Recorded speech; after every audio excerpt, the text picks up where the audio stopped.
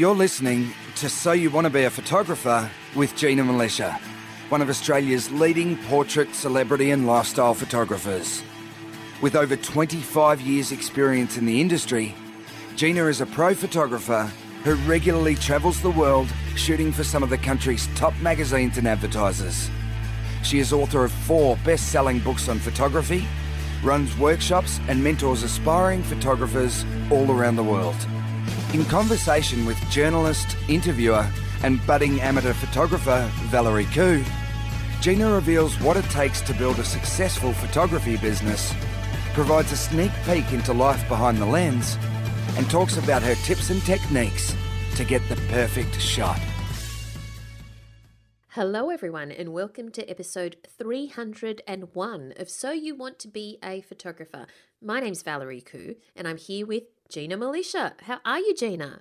I'm great, Val. Excited about our episode this week, headshot and selfie tips with guest Andre Valco. But fantastic. Before we usually crap on about other stuff, don't we? First of all, we wanted to give a big shout out to everyone who sent us some lovely words of congratulations for our 300th episode, which was such a milestone in our journey together. When we first started recording, it was a little bit of a lark, and I remember we recorded our first episode in my office in Sydney while Gina was visiting one time, and we certainly never expected that we would be there 300 episodes later. And I'm still celebrating, actually, Gina, because we swear Valerie's still drinking, and it's a week later. It is. It's not, we're not recording two. It's actually we are not full recording this like straight after the other episode. This is really genuinely a week later. But I am not very snobby, or I am not very highbrow when it comes to, the finer things in life, and I just put one of those.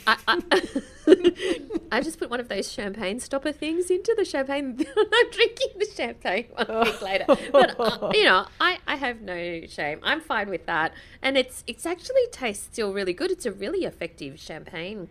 Has it still got bubbles, Val? A little bit, not as much bubbles as flat before, but a little. Yeah, it's a little bit flatter. But I'm not going to make a habit of this at all. It's just that I think it was just a trigger, right? It was like, I'm talking to podcasting. Gina, I should drink. Yes, yeah. But this is not going to be we a can't be regular doing occurrence. 3-hour podcast episodes.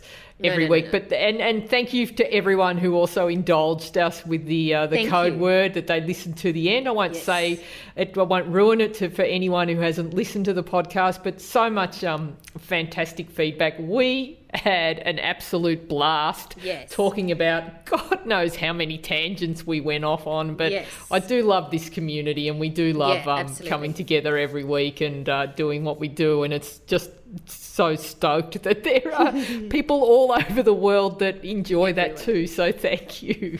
Yes, thank you so much, really, for celebrating with us.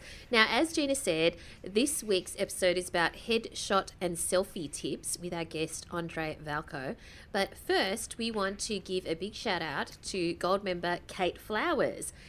This is so exciting. Kate has just found out that she got a highly commended in both the portrait and travel sections as part of Australia's top emerging photographers for 2020. This is so cool. And looking at her portrait and travel photos, and we'll put some images in the show notes, they're absolutely gorgeous, absolutely fantastic. So, good on you, Kate. Congratulations. This is wonderful.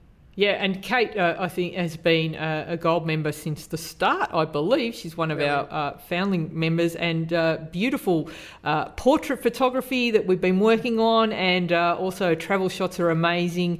And, congratulations. I'm just wrapped for you. You know, you never know unless you have a go at these things. So I encourage everyone to enter these competitions. Absolutely. It's a great time now to do that. Don't be afraid. Just jump in because it might be you. So these awards come around regularly, and just check them out. Just make sure that you check terms and conditions of the contest and make sure that you do retain the copyright of your photos. There are some contests that that they'll take the copyright, use your images for advertising and things like that. So just be careful.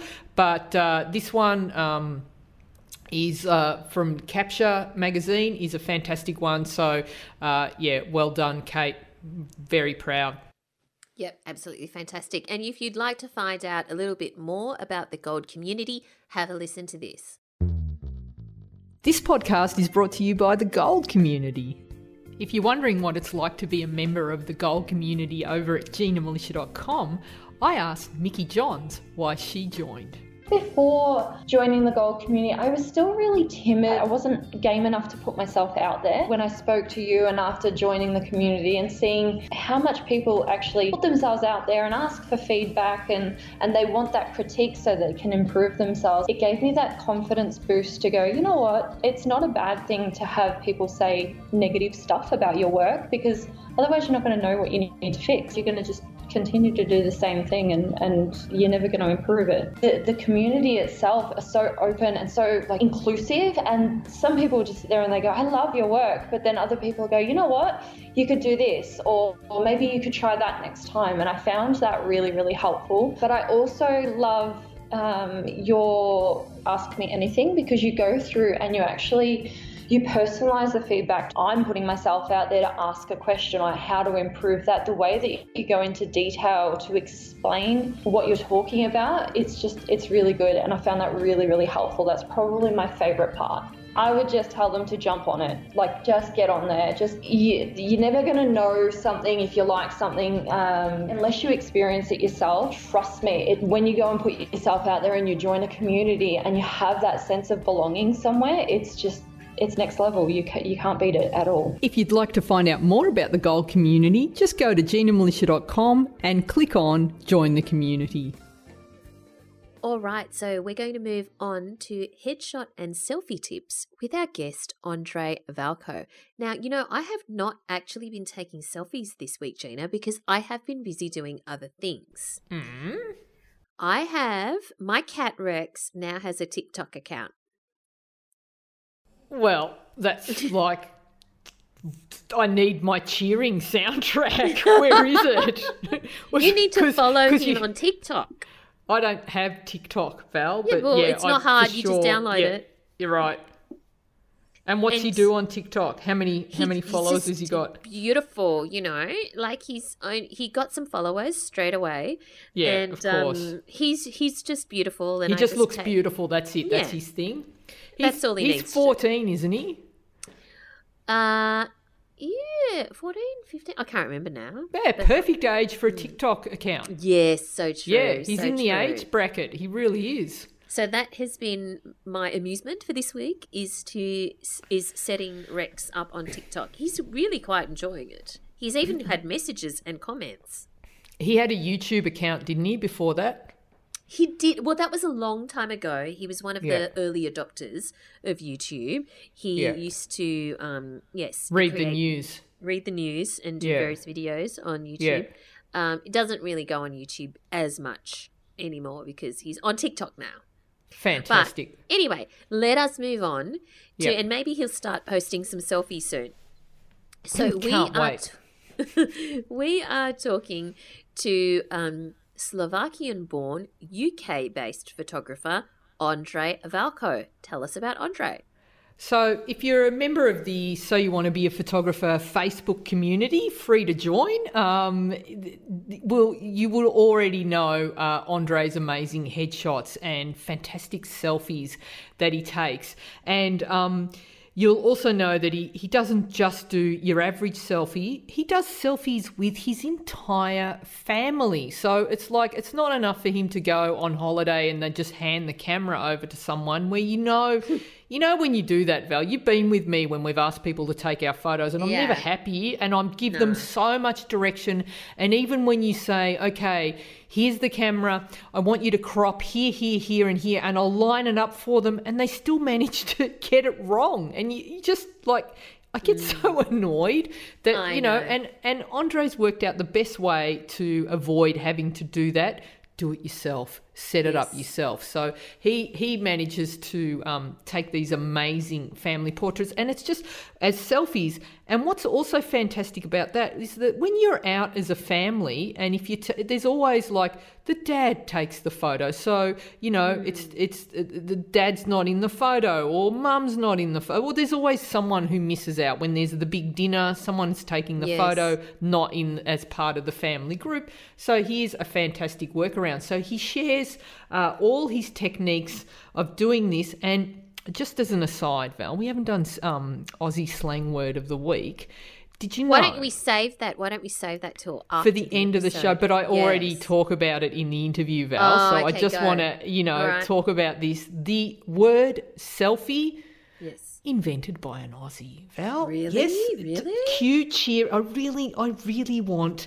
Okay. I'm going to turn into one of those 1980s radio DJs where every time they speak, on top of the show, badoing. It's all the sound.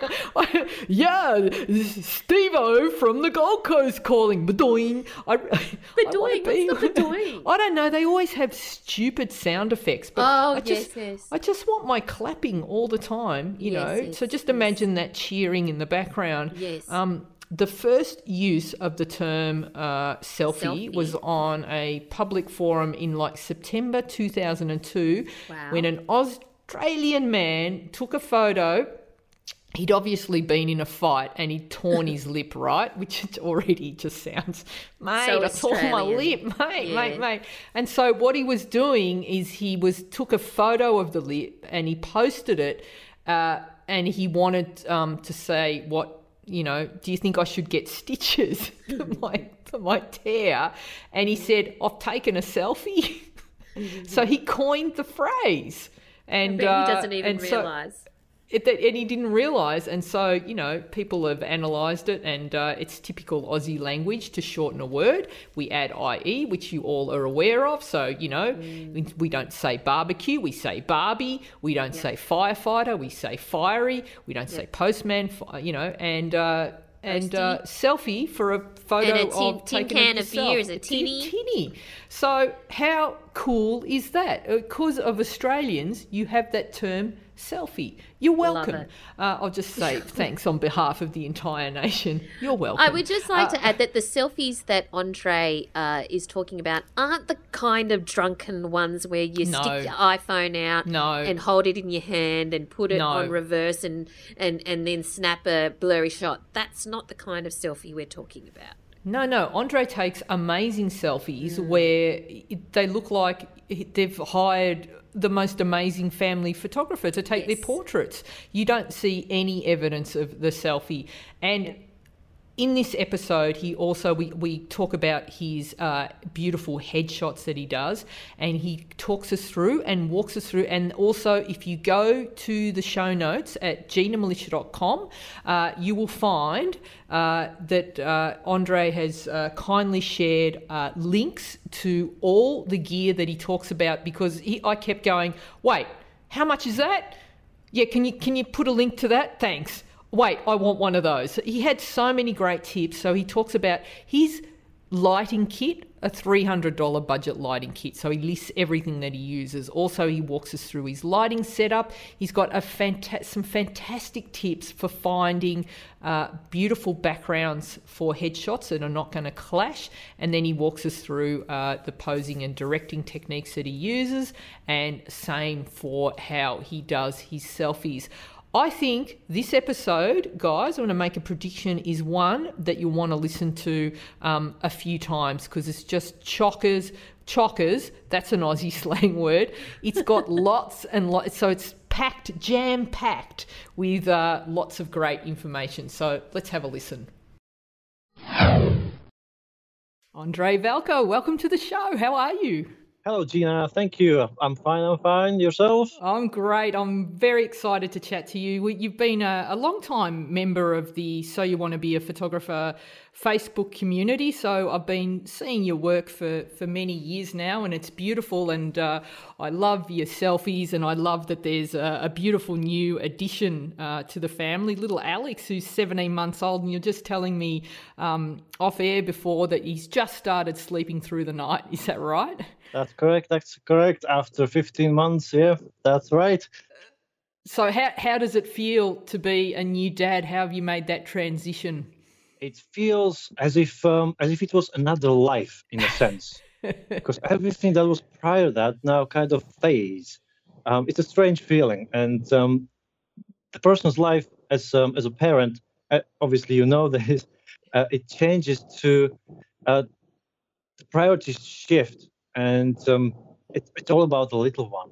Yeah. And everything I do, everything I improve on myself, it's not selfish at all, because obviously all that will be passed on to the little one. So yeah, the mindset shift is huge. Fantastic. Now, you and your wife, and Andrea, you're based, is it an hour out of London? Is that right? By train, because trains here are quite fast. It's about 2.5 hours by car. Right. So it's in the UK, the mid part, East Midlands. Yep. In a little town called Grantham, which is not really known for its name, but more so for the people that are associated with the town. For example, Isaac Newton, very big name.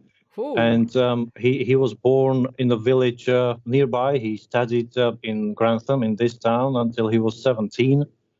And so there are statues of Isaac Newton, and entire town is about gravity, and we kind of joke about it, because even though I come from Slovakia, which is a small country, like 5.5 million people, which is like half of London. Yeah.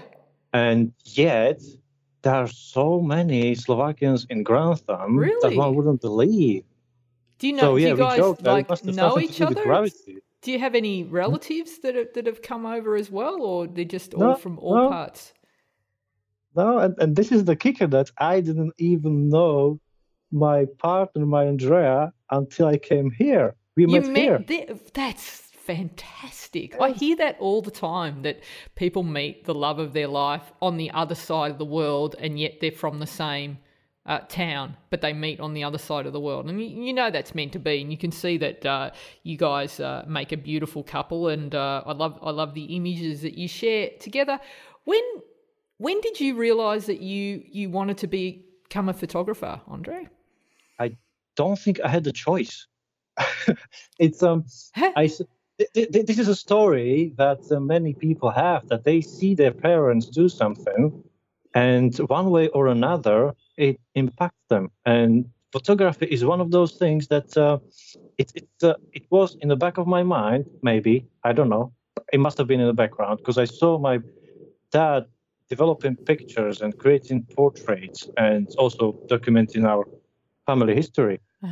And I didn't think much about it, because we don't, as children, we kind of absorb everything, and then it's kind of shoved away, and it kind of keeps growing, possibly. And then I think it was the first camera I bought was when I came here in the UK, and I just started taking pictures of everything like everyone else. And so how old were you when you moved to the UK? I was 23. Right. So you bought your first camera at 23, and that would have been, was that a digital camera? Yes, that was compact Canon camera. All right, the Ixus? One screen. That was a PowerShot A. Oh, PowerShot, right, yeah.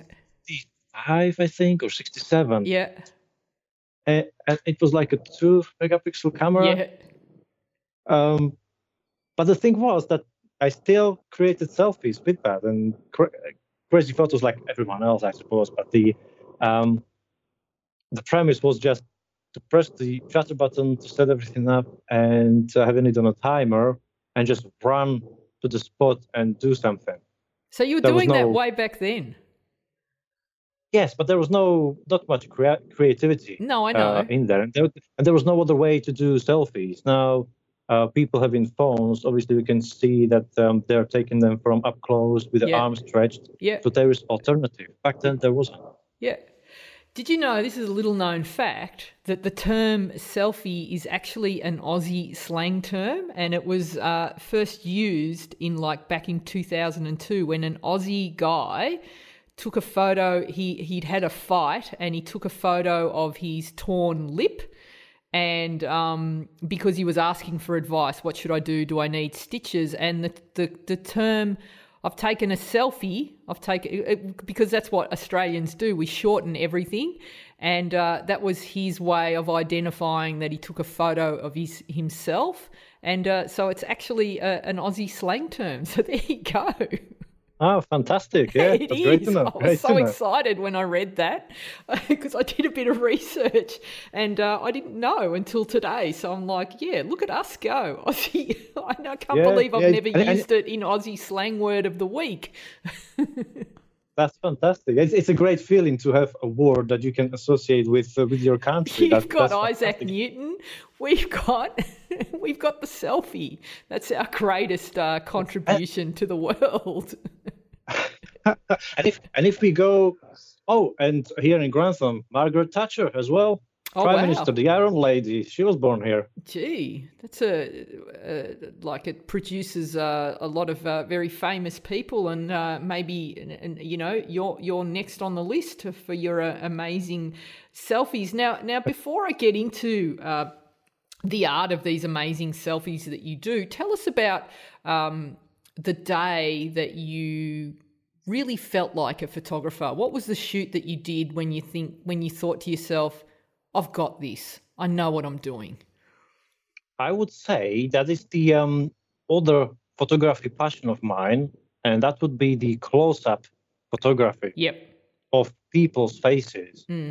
Because I was, obviously, as every person with a camera, I was invited to events, to birthday parties, and what was drawing my attention was close-up of human face, children, adults, and the expression. I didn't know that at the time that this would become something that I do professionally as a headshot photographer, because obviously that's a big part of headshot photography. But that was the time where I knew that I need to capture this. There's something to it, because we have the connection between humans. I mean, the face. That's it. That's the beacon. Yeah, and there's something like when I look at your beautiful headshots up close, the thing that, first of all, if someone sent me a photo and said, who took this, I'd know it was yours. Your style is so distinctive. So that's fantastic. That's a great thing. You've got a very distinctive style, and that's not easy to develop. So kudos to you. And it's that connection with your sitter. There is, if I look at every single portrait, there is someone home in the eyes. There is an expression behind the eyes. So how much time do you spend when you're taking your headshots connecting with your models? This is the most important thing for me. I mean, the technical part, the light, that's a given that needs to be there. But that's where my work starts. And you know this very well yourself, because your headshots are amazing. And and the thing is that, exactly like you said, there must be someone at home. There must be a thought behind that expression. Yeah. And we as people connect with that. And it depends on the person, really. Yeah. Sometimes it could be minutes, but most of the time, it's at least half an hour. Yeah, and people are going to be thinking that sounds like ages, And I would hazard a guess that the average photographer that doesn't listen to this podcast probably spends minutes, if not seconds, and the only cue to the person is, okay, look at me, and that's it. That's the posing and directing. And then they leave the rest to chance. So you're saying half an hour. What are you doing in that half an hour to work with that person? I connect on a human level, as with a friend. That's what I do. That's what I approach everyone I'm photographing.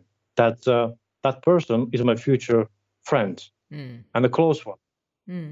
And the conversation goes around either what they're interested in, or about what we're doing in terms of taking picture and the direction. Every person is interested in the process to some extent. Some of them are not, so we talk about something else. And it doesn't really matter what we talk about. It's about how we talk about it and how we connect. And if you gain the trust of the person, they will give you the real expressions as if they were looking at a friend of theirs or best of friends. And that can be seen in a photograph. That's how other people connect with that person looking at their photograph. And I noticed that in the images, you see they're looking at me like I'm a friend. And so when someone looks at you warmly, you're going to feel warmth towards them. It's like that experiment. If you smile at a stranger as you walk past them, even if they're scowling back at you, something happens inside their brain that makes them feel good because a stranger smiled at them. So it's just like that's why headshots with good connection are so important, because if I'm a stranger meeting you for the first time virtually via a photo, that expression is going to change how I feel about you. So if you're looking at me with warmth and love, of course I'm going to feel the same way back. So, it makes so much sense that you invest that 30 minutes is probably the best investment you could make in a photo. Exactly, because just like you say, it's the mirroring of the other person's expression and what they're conveying. And it's so simple, yet under the radar, so that people, they kind of underestimate it. They don't pay attention to it. And that's why it's so powerful, because it goes straight into our subconscious, where it's not really analyzed. We get a feeling straight away. Mm. And that 30 minutes, do you have the person on set up, ready to go, and you're doing the chatting then? Or do you actually deliberately spend a little bit of time before you set them up, just chatting, just connecting with them? It very much depends on the situation, because if I go to their offices, or if I used to have a studio at home, they came to me and we chatted prior to the shoot or prior to anything happening. Now, with our little baby coming into play, I lost the home studio, and I normally prefer to go to the offices, and I shoot a lot of actors and actresses. Yep. I shoot outdoors for the cinematic effect. Yes. It cannot really be done in studio indoors. So I carry my studio outdoors, and that's a part of everything, because they know that we are finding the location, we are setting up the studio, and we talk as we go, as everything progresses and is built, and then they can see everything that's as a part of the process. I love that, and I think the other thing that stands out about your work is that I think you've taken the time to really think about lighting the people, and it's like, while the style is distinctive, it's like everything is up close, you're not shooting everyone from the same side. You're not, they're not all the same locations, although you do prefer the shallow depth of field. But I can see that you're working with people's angles and the way that you're lighting. Some people are lit flat, and then other people you've added a different lighting to give the face more modelling. How important is that? Knowing, like, is now the shooting for you something that just comes intuitively? You are so dialed in with your settings, you know how your lighting works, that you can spend more time and be more comfortable just chatting to people? Yes, that's right. After time, you don't really think about settings. And if you have the style of your work and the process dialed in, you don't change much apart from the angle of the light, depending on the particular phase. And you that gives you time to experiment with the angles, exactly like you said. the angles, and more so the expression, because angles are very important to, and the light mold the face, and so it looks the most appealing way, but the expression, that's the cherry on top, because there are so many muscles on our face, and we can't control them consciously. To a certain extent we can, but when we do, you can see that the person tried something, that it's not relaxed, it's not natural. And that takes that time to relax. And it's often in between frames, as we like to speak as photographers, that those moments happen where the person relaxes and you can see the real them, but real them in the best way possible, because everything else has been worked on. The light, the background, the angles, all that was the preparation for the finale, in a sense. Yeah, and when you're setting up the shot and deciding how to light someone, what are you looking for? Why would you decide this person needs a hair light, this person needs to be shot with more of a 3/4 light, and this person needs to be shot flat on? How are you making that decision? Or again, is that something that has just become intuitive? You just know. To some extent, this depends on the person's shape of their face, of their head, and their bone structure. So sometimes it takes experimentation, what works best for them. But after time, you can tell that's the type of face that needs such and such lighting. And with actors, I differ as well. So they have a variety of moods, and the light will accommodate that as well as background. So yeah, after time, it just comes naturally. So you can see, for example, I had a client where she had one side of her face, a cheek, much larger and more prominent than the other. And she was really conscious about it, and she wanted to hide it. So she turned the way that the cheek was away from the camera. But as she smiled a little, well, she didn't even have to smile. It was, that edge, it was just there. And there was no way around it, apart from Photoshop, if she was turned that way.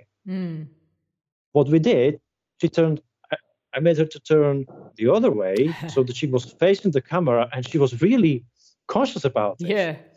But when I showed her the picture where the light was from the other side, where the shadow fell on the cheek, so it was hiding it. Yeah. And she couldn't believe it. She couldn't believe it because she had the slimmer cheek to the side where you could see the edge that was lit. The other cheek was facing the camera, but in the shadow. And one couldn't see it almost at all. Couldn't believe it. That's fantastic. How often do you use the LCD? How often are you showing the client the image? If you've got a nervous client in front of you who because you've got to develop that trust, and there are people that just trust you from day one. The minute they step on set, they just say, like, they're with you. But there are other people that are really doubtful because they maybe have had a bad experience with other photographers. So you've got to gain that trust. Do you use the LCD to get that trust from them? And how quickly are you showing them the images? That's very true. Yeah, different people trust you in a different manner and different timeline as well. And for some, this is crucial. It's crucial for them to see that they look good, that what we do looks good, because with headshots, the posing may feel strange because camera at that distance, focused that closely on one's shoulders and head, the posing, it feels strange. It really does. And the person may think, oh my God, what am I doing here? Yeah. It must look terrible. And it would if we were to shoot entire body. Yeah. But once they see the result, they relax immediately. And I don't show them first 50 pictures, maybe, sometimes even more, until I have one that is close to my standard, that I know that they are most likely to love. Then I show them. So the expression is there, but also the posing, what the posing does. And once they are relaxed, knowing and trusting me that what I'm saying and making them do, even though it feels strange, sometimes it's ridiculous, even in terms of working on expression and things I say, because it's all about working on a subconscious, ground, not directly. Sometimes it's direct, but more often than not, it's indirect direction. Yeah. And once they understand this, that's a complete change. But we are not used to this. That's why it may take considerable amount of time for a person who thinks that it will be over in a minute. And and I think it's more about our standards that we spend more time, because we know that what's important is not just technology and pressing the button. Yeah, I agree 100%. And what's interesting about the images that you take, so I love that you're waiting maybe 50 frames. Some people, you can get them in the first few frames and it's just great and you can show them the image. But some people, it takes a while to get the warmth in the eyes and the right angle, and then when you show them, you've sold them and you've got them there. You can see there's just like this physical, it's like a switch where it's like, okay, I have your trust now. Others, it takes some work. What I know about you, Andre, is I think as a photographer, you also are very comfortable in front of the camera.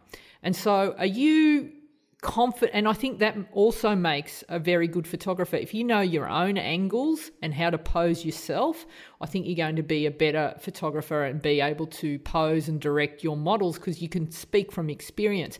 How important is that in terms of how you set up your shots and direct and pose your models? Exactly, you're really right about this, because all the headshot work with expression and posing, all that translates to me knowing this and feeling this, because if I don't know how it feels, I can't communicate this to other people.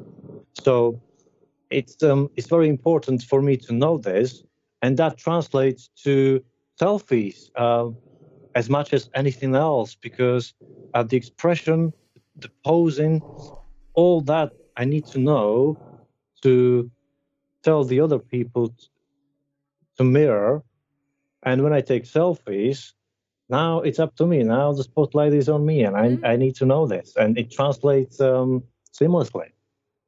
All right, I want to do a deep dive on the selfies, but just before that, I think there'll be a lot of listeners who would be really annoyed if I miss the opportunity to ask you how you actually light and expose for your images. So you've got a very shallow depth of field, and the lighting is so soft and beautiful. The transition of shadow to highlight is just lovely. So there's this. They look so natural and beautiful. What are you using? What's your go-to lens of choice for your headshots, and what sort of lighting gear are you using mostly? Right. You say that there is a very shallow depth of field. Now, what I found, the background. You've got the background very far away, but you're not losing focus. Like I can see that the nose is sharp, the eyes are sharp, and the ears are sharp, and then I think you're choosing your backgrounds carefully. So let me rephrase that. It's not, but it's the way you light and compose your images. So obviously you're finding just walk us through how you're finding your backgrounds and what's important to create the Andre look. You've got a look. Yeah, I was just about to say almost the same thing that you just expanded on. Exactly. The depth of field is shallow, but it's not as shallow as one might think. Yeah. Because what I found is that in terms of the background, how it blurs, because I shoot on a crop sensor. It's APS-C sensor. It's not full frame. So even though I have 1.8 aperture on my 85 millimeter lens, in terms of full frame, that would translate to 2.8 maybe. Yep. So because I need to be further away, that's why the background will not be and the entire depth of field is not going to be as shallow. Right. But the trick is that even with a 1.2 lens, if there is too much contrast in the background, it's not going to look as blurry as when you have colors that are closer to another. Yeah. Or if there is a consistent kind of a pattern, because sometimes background looks awesome even if there is a contrast, but you have that contrast consistently. Like if there is sunlight through trees, shining through the leaves. Yeah, exactly. And when you get that blurred balls of light, and if they are everywhere, that looks much more pleasing, as if you had like a sharp change in urban surrounding where you have a window or edge where white meets dark or black, and that edge will be, even you can blur it as much as you want, it's not going to look as pleasing as if you have entire background consistent. It's jagged, and it's just like where the green, beautiful greens and yellows and darker colours. If you tried that same location, say the trees lost their leaves, and you went back there in winter and you just had the trees without leaves and even the light coming through, what you get is this kind of, it's a jagged looking bokeh. It's jarring actually. In fact, when you look at that as a background, and suddenly the background is taking all the attention away from your model. So what you've created are these lovely, it's nothing, but it's something, and your background supports your model. It brings your model forward. It makes your model the hero of the shot, and it's so important, and it's such a huge difference when you've got that beautiful outdoor background, that cinematic look, and when you compare it to, say, a studio look where it's just one block colour, it can be very clinical, that kind of background, in comparison to that beautiful bokeh. So back to the setup. How far back is your background from your model? What sort of in meters or feet? Like what are you looking for? Universal sort of colours, so colours that are close to each other. What else? Now, the distance, again, it depends on those colours, but normally I look for 10 meters at least if I can do this. Sometimes it may be 30, 40. I shot people in a parking lot where there was a very nice background in terms of trees, and it looked natural, and there was a shadow at the very beginning of the car park. So it would look weird if it was shot by wide-angle lens. But with the telephoto, all I could see was that beautiful background, which was lit by sun. So, sometimes the background is quite close. It could, like I said, 10 meters, sometimes even 5 will be enough. So 10 meters is 32 feet for those playing in the old school, and 5 meters, because I'm making this up straight out of my head, of course, is 16 feet, according to my, So that's a fair way, So I think once you get that into your head now, you can almost size up a background and know that it's going to work, or if it's not going to work in terms of that distance, because you're shooting with the 85, is that right? That's correct. And 85, and you're pretty close to your subject. How far from your subject would you be to get head and shoulders on the 85? On the crop sensor, that's equivalent to 127 millimeters on full frame. So it's not as close as on the full frame. So I'm around 2.5, 3 meters away. Yeah, right. So it's still a distance, and then you've got that lovely. And then are you around f5.6 as an aperture? 1.8. 1.8. Oh, you're shooting at 1.8. That's because you're back, and that's how you're getting the lovely the sharpness. And because I'm further away, it would equal to around 2.8. I get it. Yep. Aperture in terms of the depth of field on a full frame. Right. So for the listeners, this is something that you can experiment with, but it's like a really great idea to go walk around your neighbourhood and find areas like this where you've got a beautiful backdrop that you can bring your model in. And when you're positioning your model against this backdrop, are you using, are you placing them in the shade, or are you making sure that the flash is completely overriding any sun, or are you doing anything to make them feel a little bit more comfortable so that there's not light shining in their eyes? What are you doing there? That's a very good point, Gina, because in terms of the background, what also is important is the overall exposure. So you can, and I shoot all in manual with flash, you can dial in the background in terms of how bright it is. So if, and this is a good practice for everyone who wants to know the backgrounds a bit more, is not just to walk around and look at the background or possibly photograph them with a manual focus and unfocus it so you can see how blurred it will be. Yeah.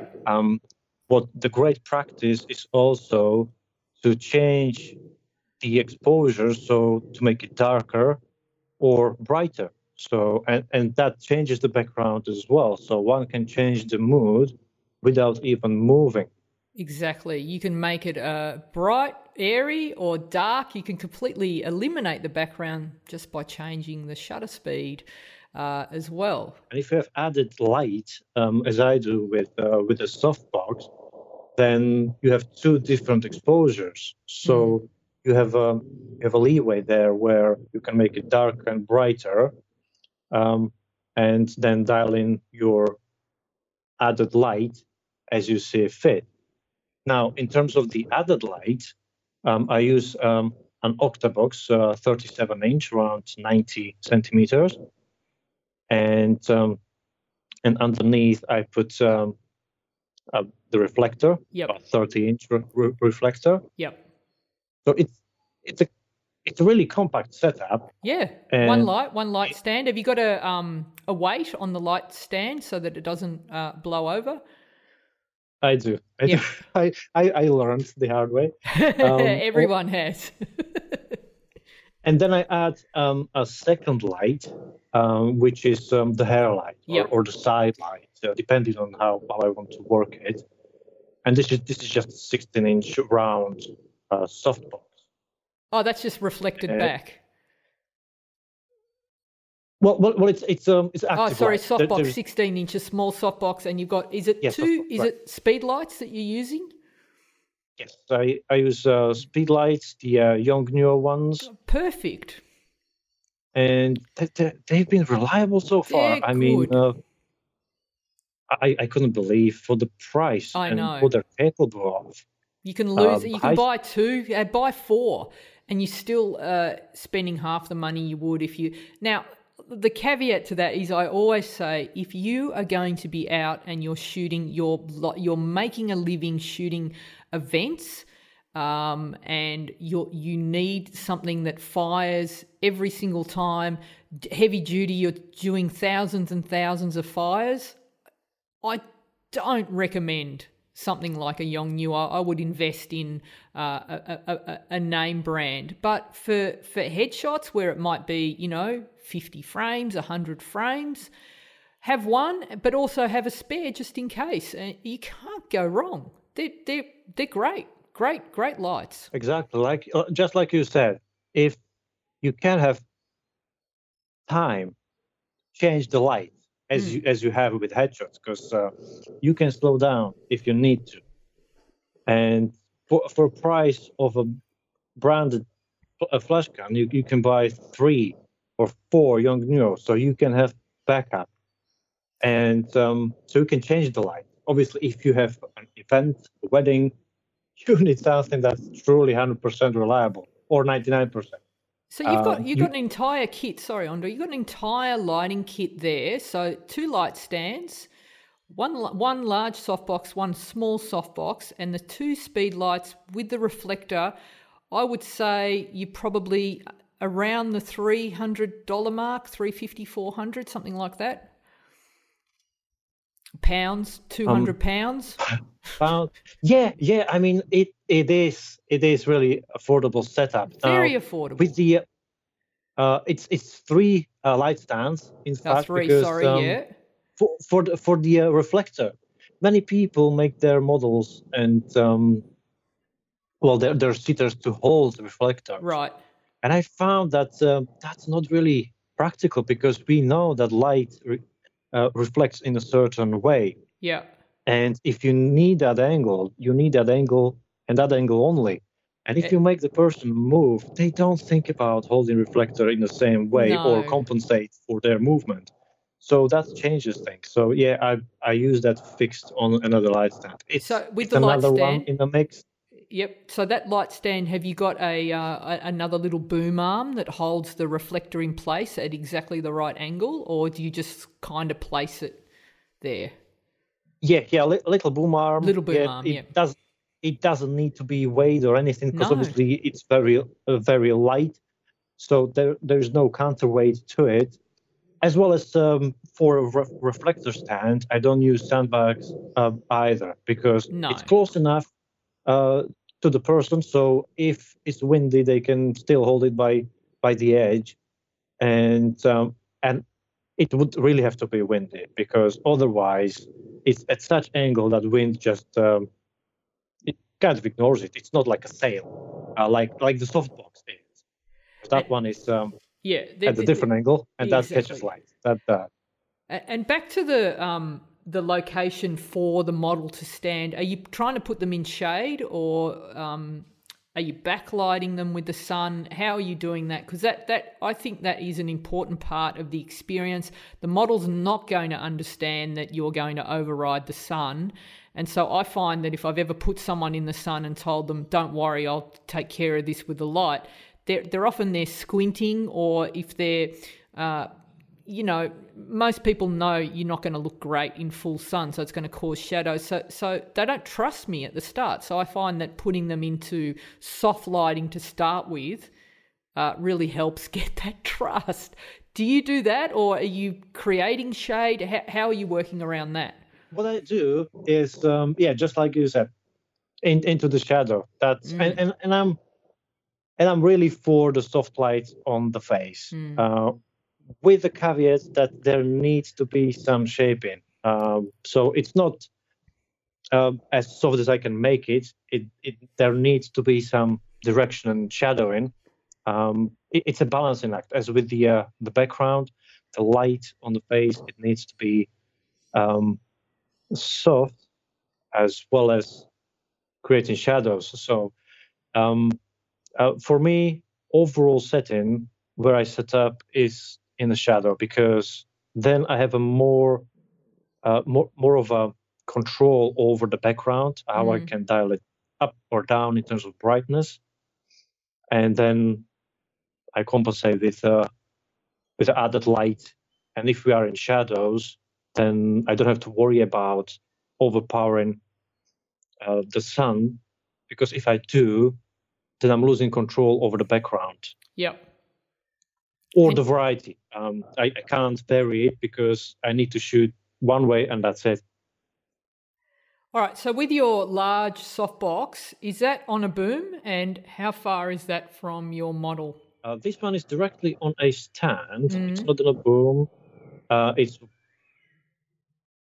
I would say, 1.5, 2 meters away. Right. And it's nearly a 1 meter softbox, so it's quite large. So that's why you get those lovely, beautiful, soft shadows. Large softbox. That's the secret. Yeah, and it's quite close. And yep. What's really important is how you feather it as well. Yep. If you aim it directly, then the distance, because that changes the way the light hits the face as well. And that very much depends the angle and the distance on the face, the skin, the way I need to shape it. So the feathering with that, like, because I've got a couple of 1 meter square soft boxes, and I use those in a lot of my portrait shoots if I want to give the look of natural window light. And just by feathering, it's absolutely beautiful, and suddenly you get this transition, beautiful, and you can't tell it was lit. And I think that's the secret. You want it to sculpt the face, but you don't want the telltale signs like the hard nose shadow or things like that when you've got a smaller, harder light source. So I think that's beautiful, and I love how you work with your models and light them. That's excellent, which is going to take us into the next thing that you do, which is fantastic, which is the selfies. And what I love about these, Andre, is obviously you started with yourself, and I think then when you met your beautiful partner, Andrea, suddenly she starts appearing in the photos, and there's the two of you. Now, did you start doing selfies together when you started traveling together? How did that come about? Yes, that's right. We stepped it up when we traveled to trips and holidays, and obviously we all know that we can't have a professional photographer at our side all the time, and we wouldn't even want to. Yeah. at some but point. It looks like you do. You look like you're being followed around the world by a professional photographer. And it's so... the most annoying thing that can happen is like you're in a great location and you hand your camera over to a stranger, and they always... like I do it sometimes. I'm like, okay, we're all together, let's get a photo. I'll ask this person and I'll give them so many instructions. I'm like, okay, this is how I want you to crop, not this, and then they take it whatever way they want to, and then you've got to wait for another stranger to walk past. So you've completely solved that dilemma by do it yourself. So and the thing is that with strangers, it's not only the technical, because obviously we want certain framing, exactly like you said. It's also who is taking the picture, because you're looking at the camera, but but there is a person behind the camera who doesn't want to be there taking the photo, who doesn't care, who doesn't even like you. Exactly, that impacts how you look in the photo. It does. You're absolutely right. And coming from the headshot and close-up world of photography, where expression is everything, that matters in a different framing. Even if you're further away from camera, even if the face is not as prominent in the frame, still it's very much matters. And you can see that on the photos that the people look kind of, and we did as well. We looked stiff. We looked as if as a tourist, as a holiday couple. It wasn't natural. So this kind of solves the two at the same time. You don't need to take anyone's time, and you have much more time. You can try different takes, different angles, without feeling that you're annoying someone or taking someone's time. And again, that plays up with your mind, and that reflects on the photograph and your expression.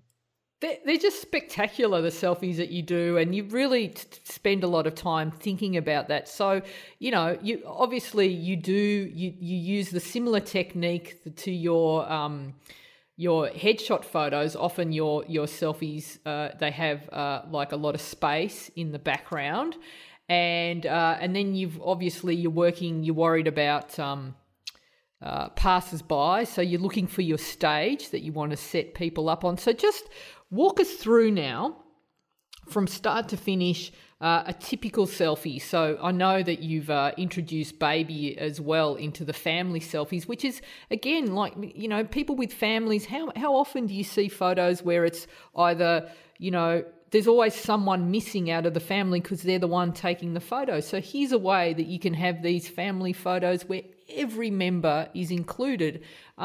Walk us through the step-by-step to getting these amazing-looking selfies that you do. Right. That's exactly the thing, that there is always someone missing. If a dad is taking a picture or mom, and that's a big shame. And this way, everyone can be in the photograph. Exactly. So my process starts as any photographer takes pictures of someone else's family. Right. So the difference is that you leave the camera on the spot and you join the frame. Right. So as with any setting, as with any scene, we need to find a place that's going to look good in a photograph, and the light, the combination of the two. Obviously, that's a winning combination, as we know.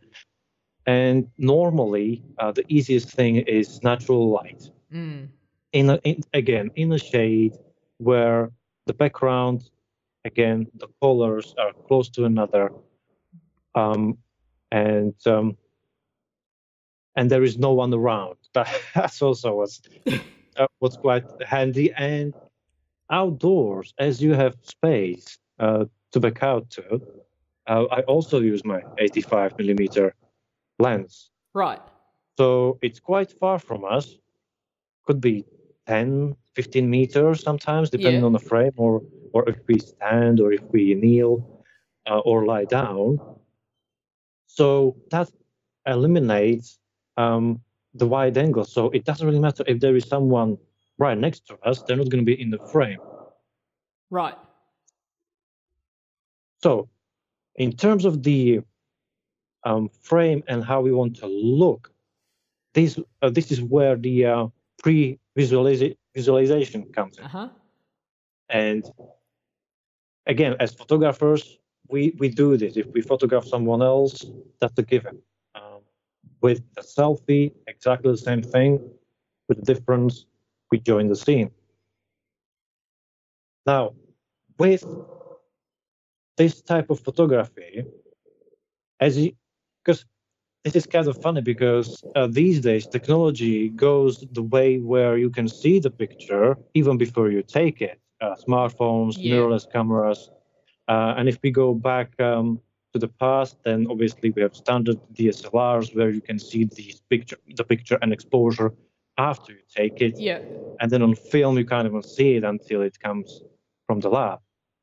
The difference is you can always see what you're taking pictures of in terms of the framing. Yeah. With a selfie, you can set it up, you can see the frame as it will be, but when you join the frame, you're not next to the camera, you can't even see the frame. Right. Let alone the picture when you take it. Yeah. So you're kind of working half blind.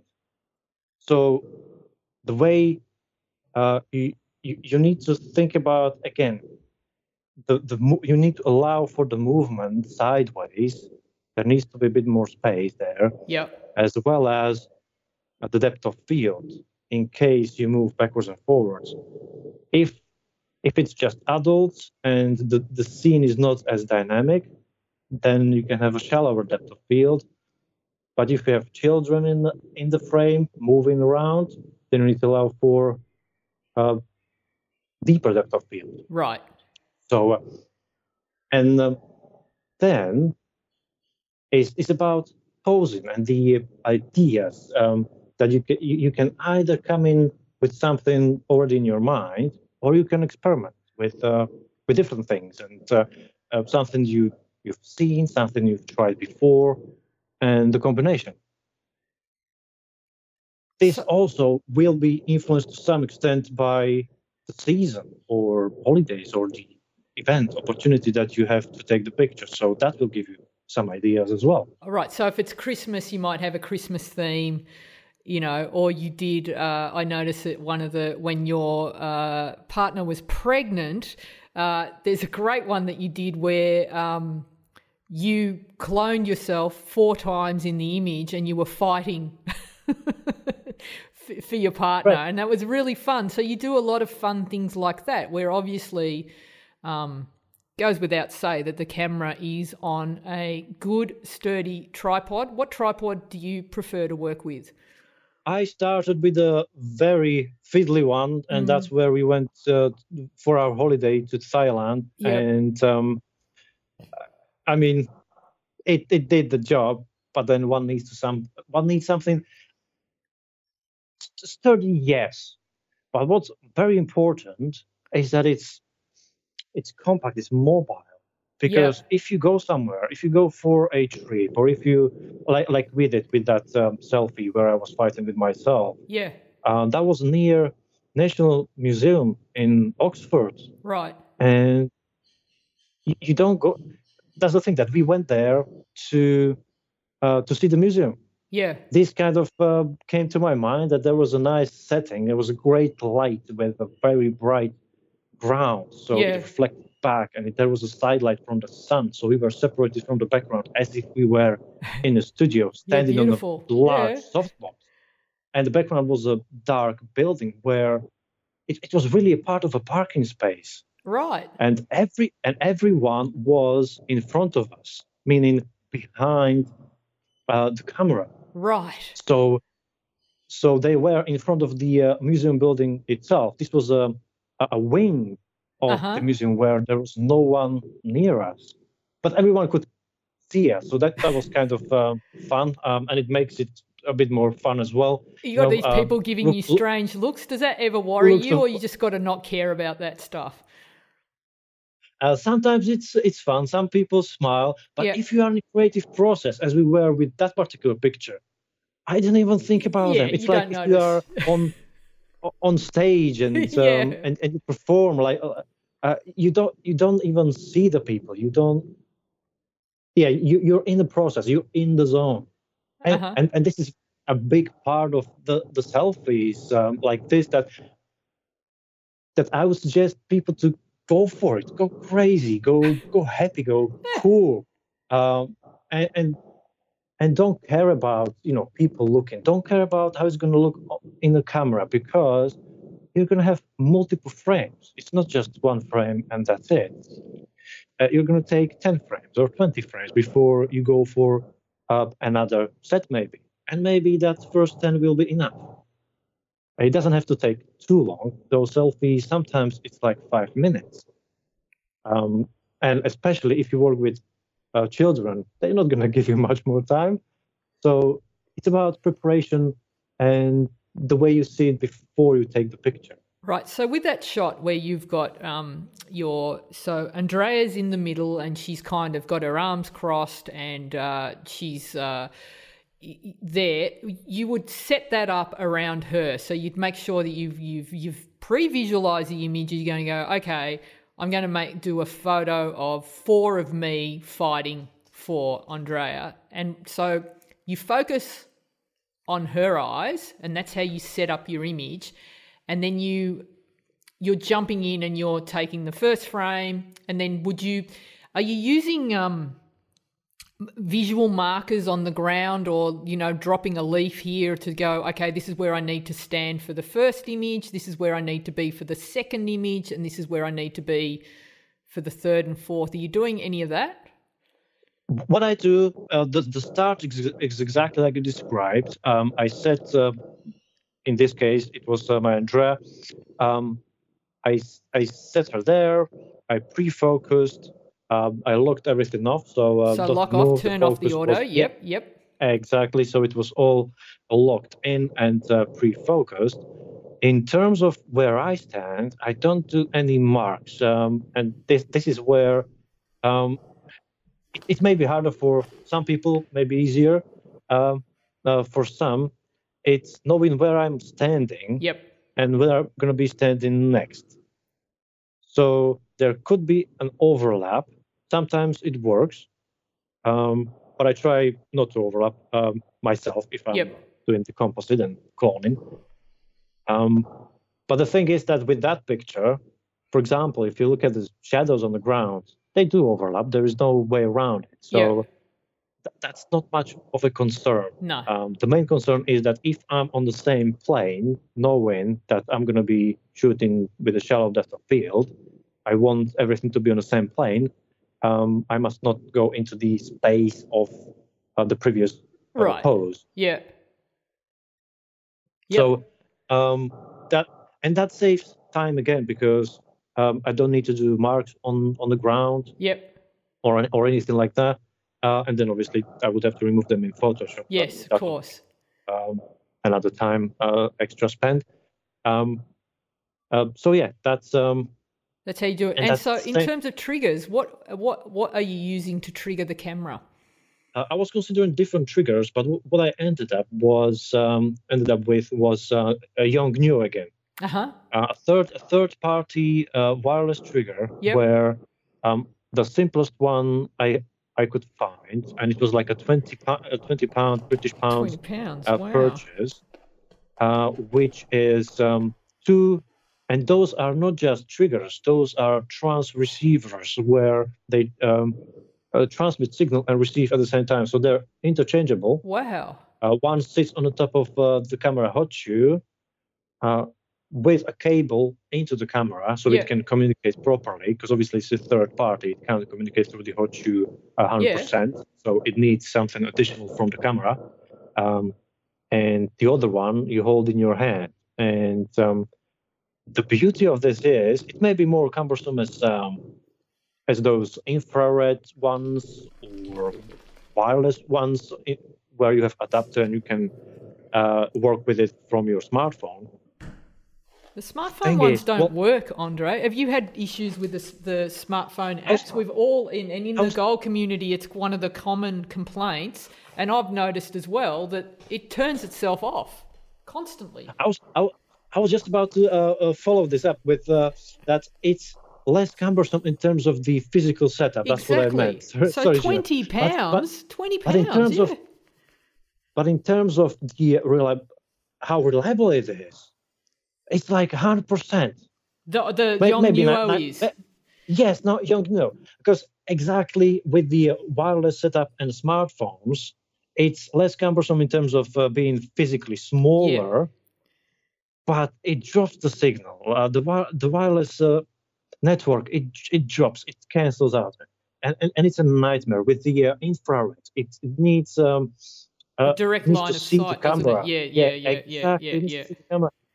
With this Yongnuo system, even though there is additional wire, you don't really care because it's reliable. Like almost 100% of time, you can have that behind someone's back 10, 15 meters away, and it will fire. Because its range is officially like 100 meters. So if you're closer than 100 meters, you fire through the wall. That's amazing. So I'm getting one. I'm going to get a link off you for the actual model that you use, and I'll put a link in the show notes.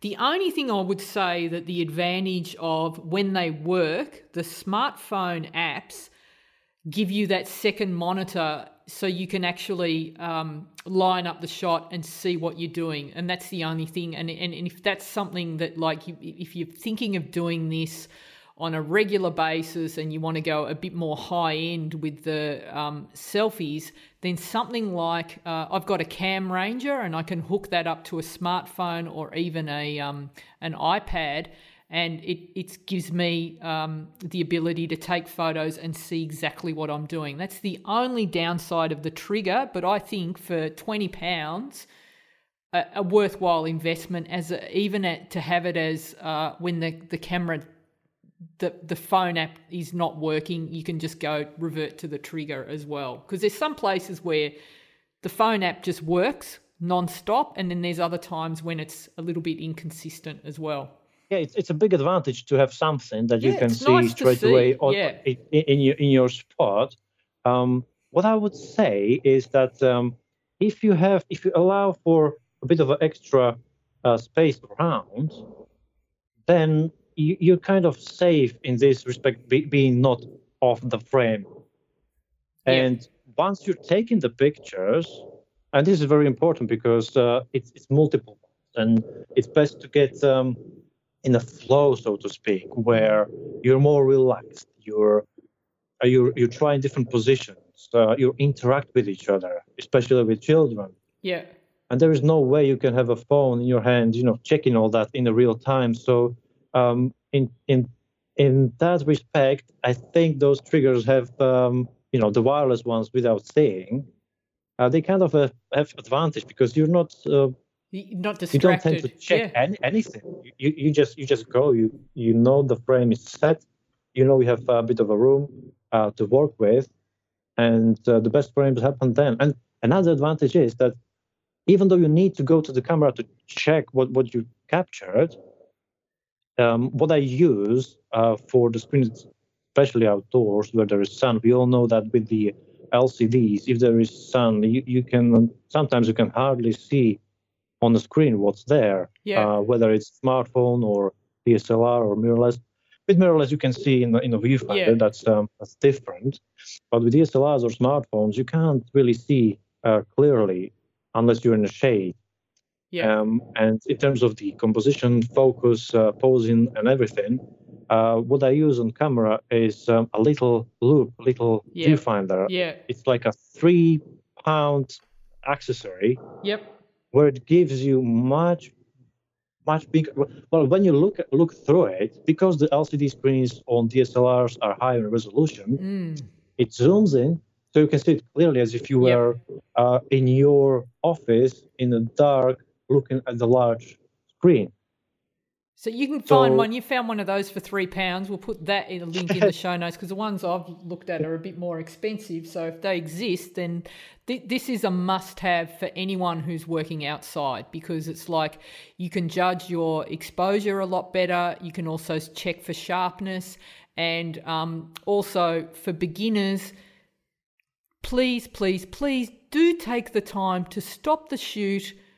Tell everyone to wait while you check focus. This is the biggest, I think, rookie mistake that a lot of new photographers make, is they will not stop a shoot to check exposure or to check focus, because they think it makes them look incompetent. But who's going to look the most incompetent when you do the shoot and then tell the client the next day that you didn't get any sharp? You know, all professionals, when they're shooting, will slow the shoot down and say to the client, I'm just checking exposure, and I'm just checking to see if my images are sharp. It's not anything to feel that it makes you look unprofessional. It's quite the opposite. It makes you look more professional. So sorry, that is a great little tip there with the loop. We'll put that. We'll also get a link for that. Many people even appreciate that you're checking this, because it means that you do care. People know that pictures can end up blurry. They know from smartphones where they take pictures in a dark environment of moving subjects, and it's blurry. So they do know that these things can happen. And if you check, then obviously depends on the how often you check. Yeah, I know. Not every frame, but it's like, you know, those first 5 frames, you're going, okay, I'm just checking, like, hang on, I'm just going to move the light slightly. Every day it's going to be slightly different. So, and as you said, and we see in your headshots, it isn't one size fits all. And if you're doing a one size fits all to your portraits, and you say the same thing to every person, and you light the same way, and you have the person facing in the same direction, then that's just cookie cutter photography, and there's no authenticity in that. That's just like, you know, bulk, mass produced, lacks a lot. So I think what you do is really important, and I think, you know, that idea that you're spending up to half an hour posing and directing your model, that makes my heart sing when I hear a photographer tell me that, because I think that's very important. In terms of the selfies, because we've gone a little bit over time, but this is all amazing information, so I'm happy to keep going. What is there anything that you've forgotten, anything that you use or that you can add to what you've told us so far? Well, I would say that with the selfies, and it doesn't have to be composites only. Yeah. I would suggest to shoot one frame where there is no one in the scene. Yeah, that's handy. And this This helps because obviously we know that we can get that shot, and especially if you are in the flow of posing, interacting with each other, or looking at the camera in different ways. If you have multiple people, even 2 or 3, it doesn't have to be too many, but still 2 of them could look perfect, or majority could look perfect, and one just a little off, or a lot off, or blinking. So if you have other frames, you can swap heads or even half of the body if you need to, and with a frame where there is no one in there, so you have only the background and surroundings, you can change that much easier. That's a fantastic habit that I think everyone needs to get into. I call it a clean plate, just a background without any people.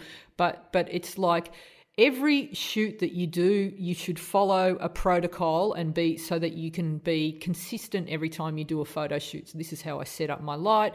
I take an exposure for the background, balance the background, add the model, add the light, and then do the shoot. And then the last frame, it's just like, okay, you don't change anything on the camera, and you get your model to step out of the frame and you take a clean plate. And and when you're doing group shots as well, so handy, and it just gives you so many more options. And you don't always need it, but it takes 3 seconds to do. It's so worth doing. That's a really good tip there. In fact, all the tips that you've given us today have been fantastic, Andre, and I've loved chatting with you, and I really thank you, because it's like, what time did you have to get up to do this interview? I'm so grateful to you, because it's very, very early there, isn't it? It is. I got up at 4 a.m. Yeah. But thank you so much. But the thing is that's not the problem. I mean, I'm honored to be here on the other side. It's I was listening to your podcast since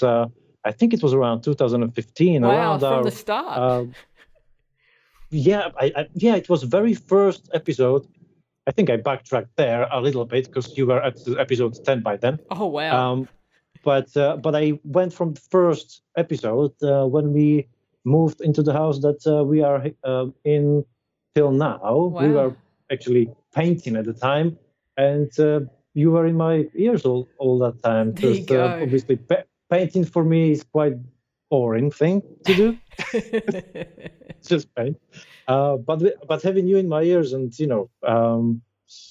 your conversations with Valerie and jokes and laughter, and obviously the knowledge that you share.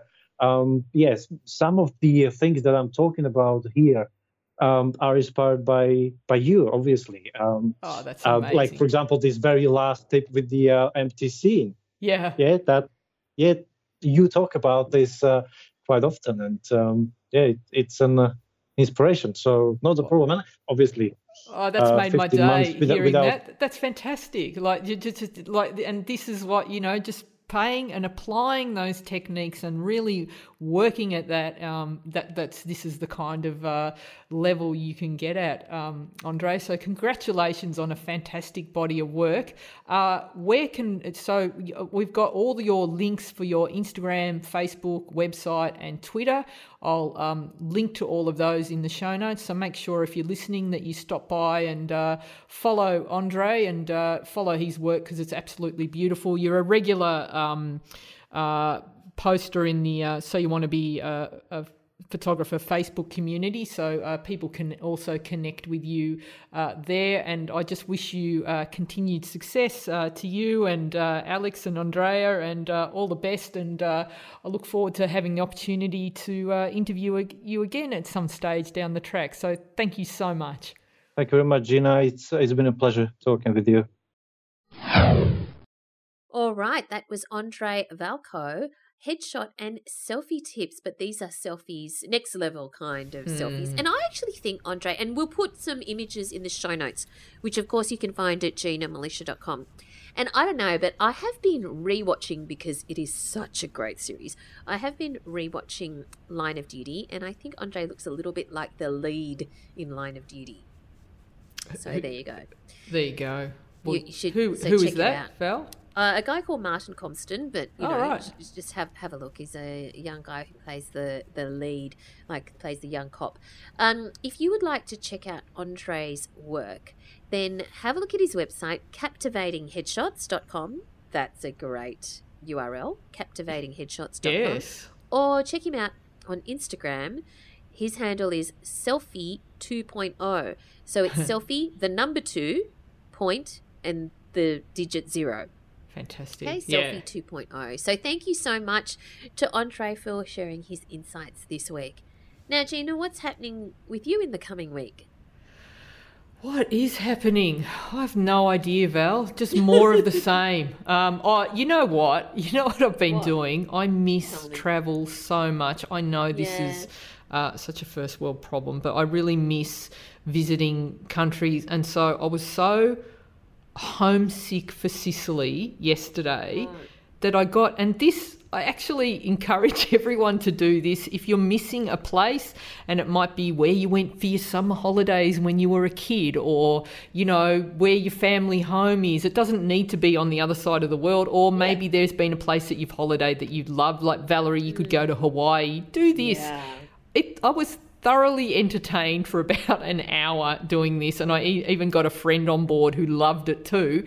But basically, Google Maps.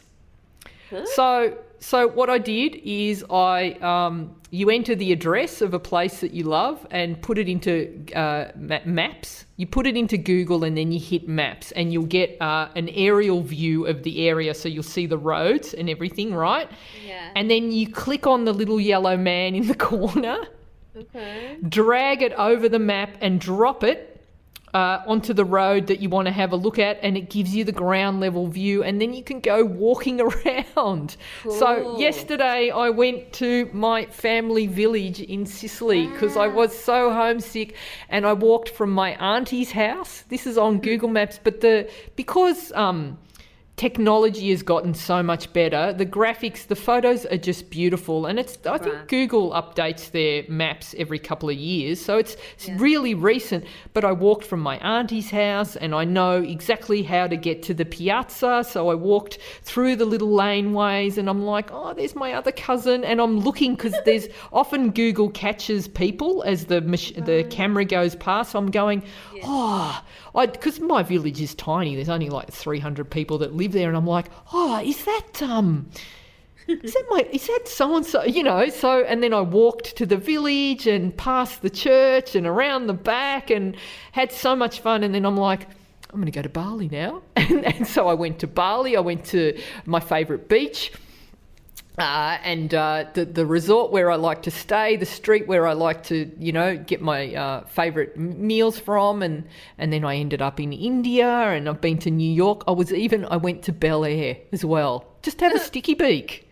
To visit the Fresh Pants. I just wanted to have a look, Val. I just, you know, to have a look at the houses, and it was thoroughly enjoyable. So, you know, in lieu of travel, that's what I'll Do you get tired because you're kind of walking this whole way, right? That's the great thing. You can walk for hours and hours and hours. Yeah. And actually, I have a girlfriend, and what she does before she goes on any holiday, because she's a bit of a likes to know, doesn't like surprises, right? So what she does before she goes on a holiday is she'll look at she'll find the place that she's staying, her base, like she'll book an apartment and stay, say, in one spot for 2 weeks.